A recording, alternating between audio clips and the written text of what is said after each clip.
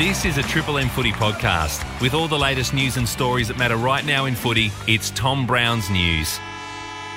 Good afternoon. Day 5 of trade period. There's actually a draft combine in at Marvel today where a lot of the clubs are obviously looking at the actual draft talent. The agents can't go to that because of rules regarding sort of approaching the younger players before they're meant to and all the rest of it.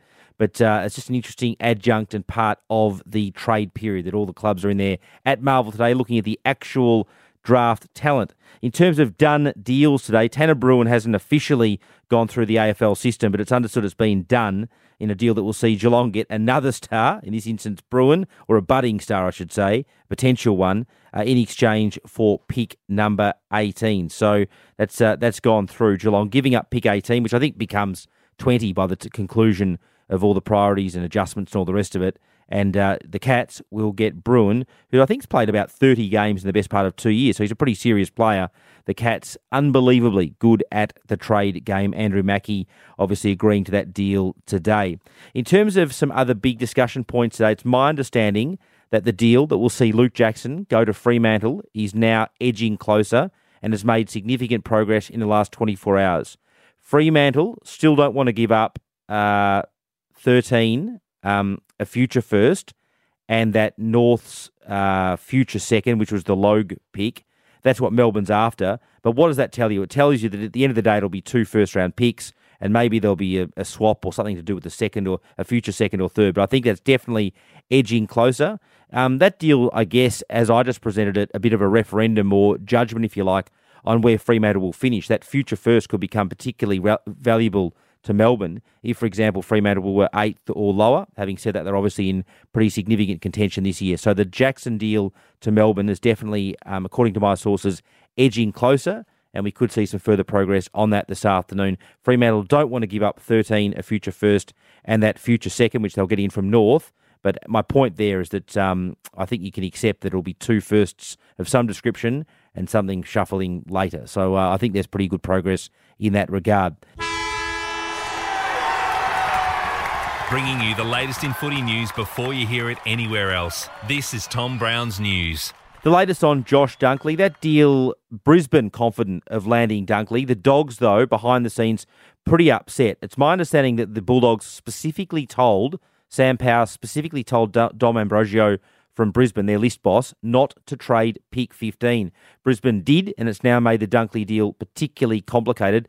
Dunkley, keeping in mind, of course, was the Bulldogs' best and fairest this season. Essendon overnight tell me that they're not involved at this point. They've got no interest in being involved in Dunkley. They aggressively chased him, a couple of years ago. But Brad Scott's running the show out at Essendon, so I guess behind the scenes, it's possible they could get involved.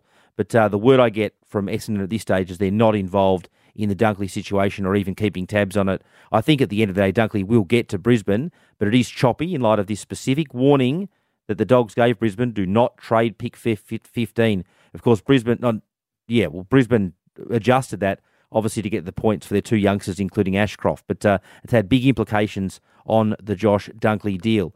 In terms of Hopper getting to the Tigers, Soldo, I mentioned on our 7 podcast yesterday, involved in that deal now, and it was reported last night that he did a medical up at the Giants yesterday. So what does that tell you? It means that Richmond's obviously prepared, you'd think, for him to be part of that deal. So I think the Hopper deal is edging closer. Soldo likely at this point to be part of that deal.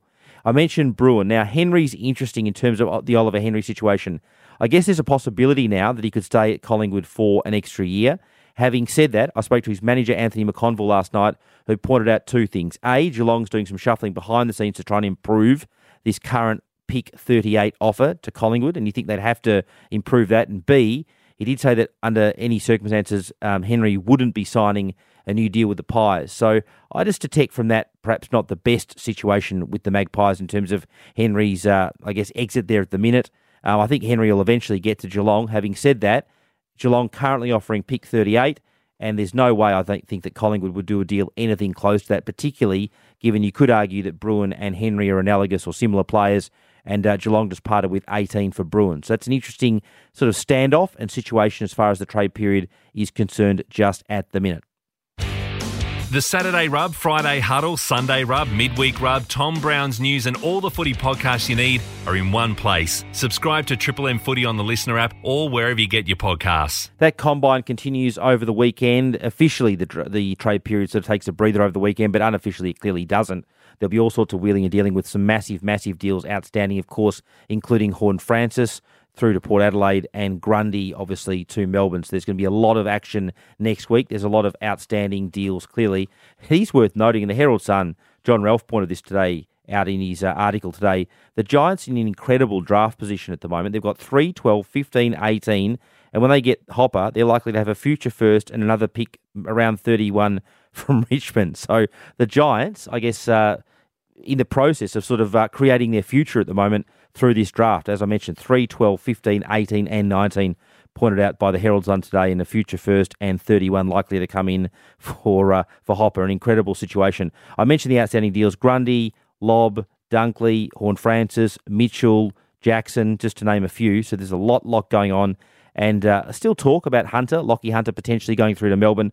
I was told from his management sources, from management sources yesterday, that's about a 15% chance, which I think at this time of the year, you could translate that to being quite higher. But Hunter, a chance, I guess, next week of getting through to Melbourne as well. I'm assured again overnight that Harms isn't part of any of those deals, and Harms won't be leaving Melbourne in terms of the trades. This is Tom Brown's News, bringing you the latest in footy every Monday, Thursday and Friday. Hear it first on Listener. And just finally, the final day today for clubs to make their submission to the AFL for their position on Tasmania.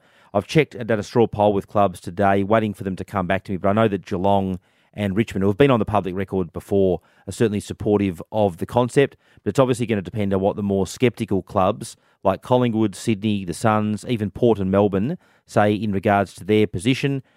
We certainly won't get a vote or an answer on Tasmania today. Those have to go back to the AFL, and the AFL will consider all that feedback. But in the background, that process is heating up.